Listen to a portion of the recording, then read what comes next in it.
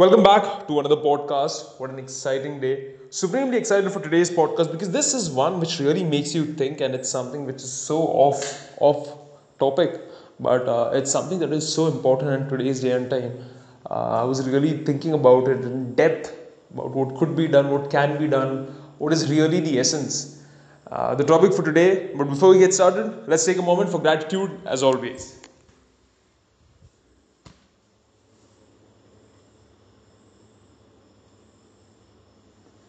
That being said, the topic for today's podcast is: will AI ever achieve true creativity? Now the reason why this particular idea comes to my mind is there's no other reason but because of the AI race and how GPT has really evolved, and the impact that's having right now. I mean, think about what it's doing into society and the overall effect it has had. The number of users who are using it, it's phenomenal. It's going to change the way we think and do things, and that really got me thinking. I mean, it's doing so many things so much better than we are, and if I had a company, will I prefer hiring people or having something that is so smart enough to deal with customer issues once it's taught what can be done, what is the most efficient way to do it, and that way around costs are reduced. Probably, yeah, you want 5 to 6 people, you want somebody who can be much more realistic, but those things can be done eventually, by humans. I mean, whatever that can be done by humans is done so well by AI models, and the big businesses, the big companies of the planet, they're kind of moving towards that, and it makes so much sense. Now, what do I mean by creativity, and what do I mean by how AI can ever be replacing human creativity? Now, for example, the best example is we do these podcasts. It's a creative endeavor. You're thinking about a different topic. You're talking about an arena in depth, and you're trying to figure out what is it that can be done, what is it that can be changed, and how the top podcast works. It's all a creative endeavor. You're thinking about it in depth. What could be different angles of doing things? That's the essence of a podcast. You think of something like the game of basketball.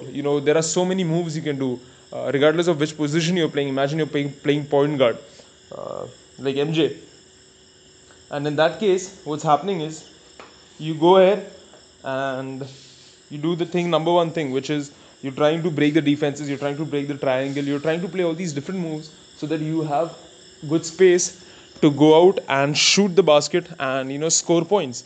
But then oftentimes you've got these defenders, so you've got to find creative ways, work in sync with your team, so that things are going to be done smoothly, right? That's the most important element, and that's creative endeavor. You think of something even much more realistic, that can be easily understood, which is you think of music, or you think of an even more important topic, which is painting and drawing. Or you think of Van Gogh, you think of all of these great artists who spent their life just being so creative, thinking about different angles and drawing and painting, and it's so beautiful to see these things. And that's because they have this intuition, this internal idea which says, wow, that's where creativity really comes along, and it's actually breaking through. You think of Mona Lisa. I mean, that's such a phenomenal picture. I mean, there's so many angles, and after 500 years people are still learning, and that's one man's idea of mastery and achieving. That's creativity.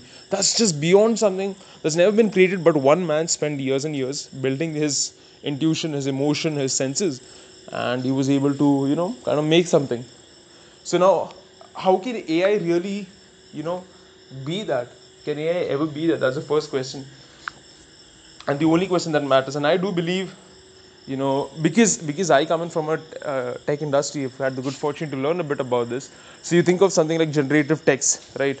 Generative text, which is basically a lot of text, and how GPT is learning through repeated reinforcement methods, where it's taught something. What basically it does is you have a lot of parameters, and this particular thing or machine can understand what you're saying. That's NLP coming into picture.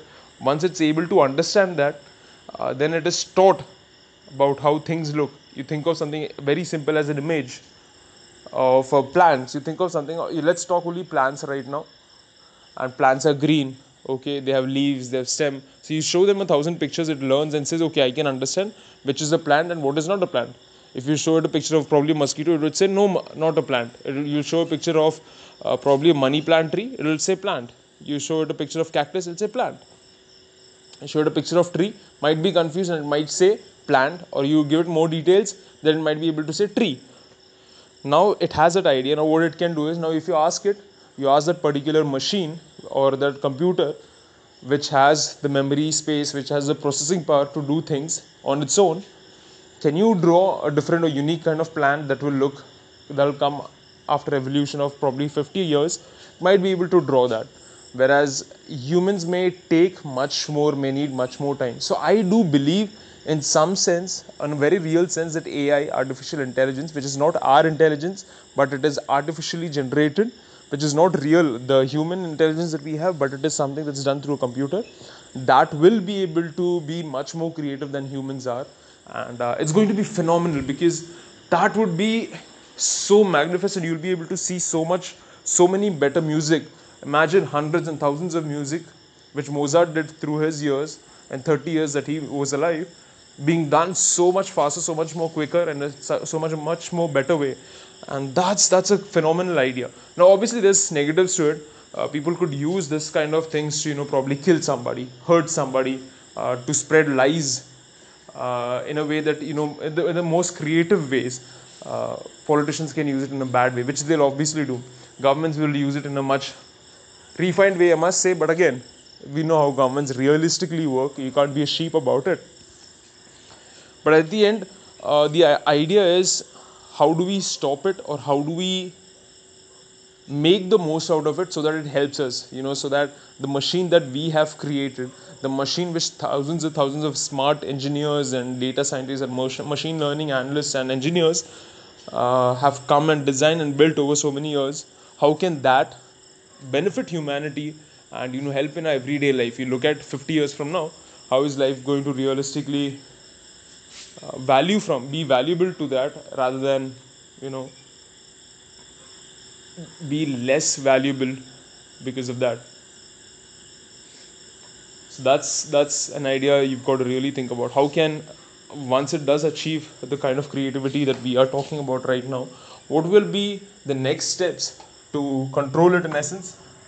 Right, that will be one thing. How can we control it in essence? How can we utilize it in the most efficient way? What are the different things that we can do to make sure that the uses are better? But again, it's like it's a double-edged sword. The only question that comes along is,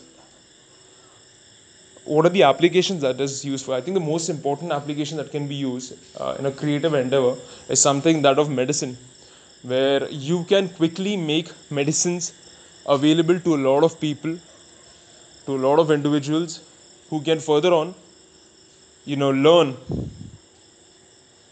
from the past diseases that's been there. It can figure out what is going to be new disease, what are the new diseases that are going to come along, and it can make much more accurate prediction of how human history has evolved and what could be medicines that can be made to solve that.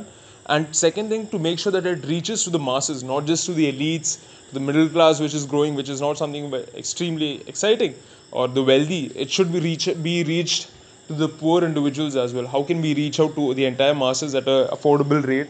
And that's where the element of creativity or our thought and our deepest focus comes into picture. How are we utilizing it, and what is the maximum what we can do? So an activity that I would say I would love to do is, you think of your field, whatever industry you are in, and you try to think of creative ways of doing whatever you're doing, and then you just think and think and think, and you get creative ideas on how you can utilize this AI tech, and then you go about building it. I think that's the best thing you can do.